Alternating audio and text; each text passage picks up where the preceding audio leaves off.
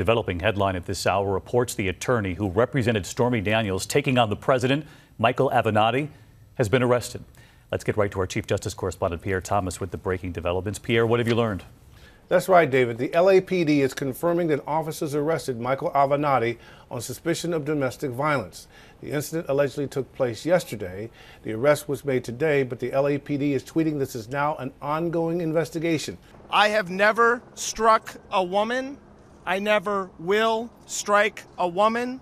I have been an advocate for women's rights my entire career. Avenatti has represented porn star Stormy Daniels, who claims that she had an affair with President Trump, that he paid to keep the story quiet before the 2016 election. He also represented a woman who made allegations of sexual misconduct against Supreme Court Justice Brett Kavanaugh. David?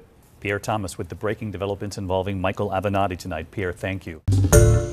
Hi, everyone. George Stephanopoulos here. Thanks for checking out the ABC News YouTube channel. If you'd like to get more videos, show highlights, and watch live event coverage, click on the right over here to subscribe to our channel. And don't forget to download the ABC News app for breaking news alerts. Thanks for watching.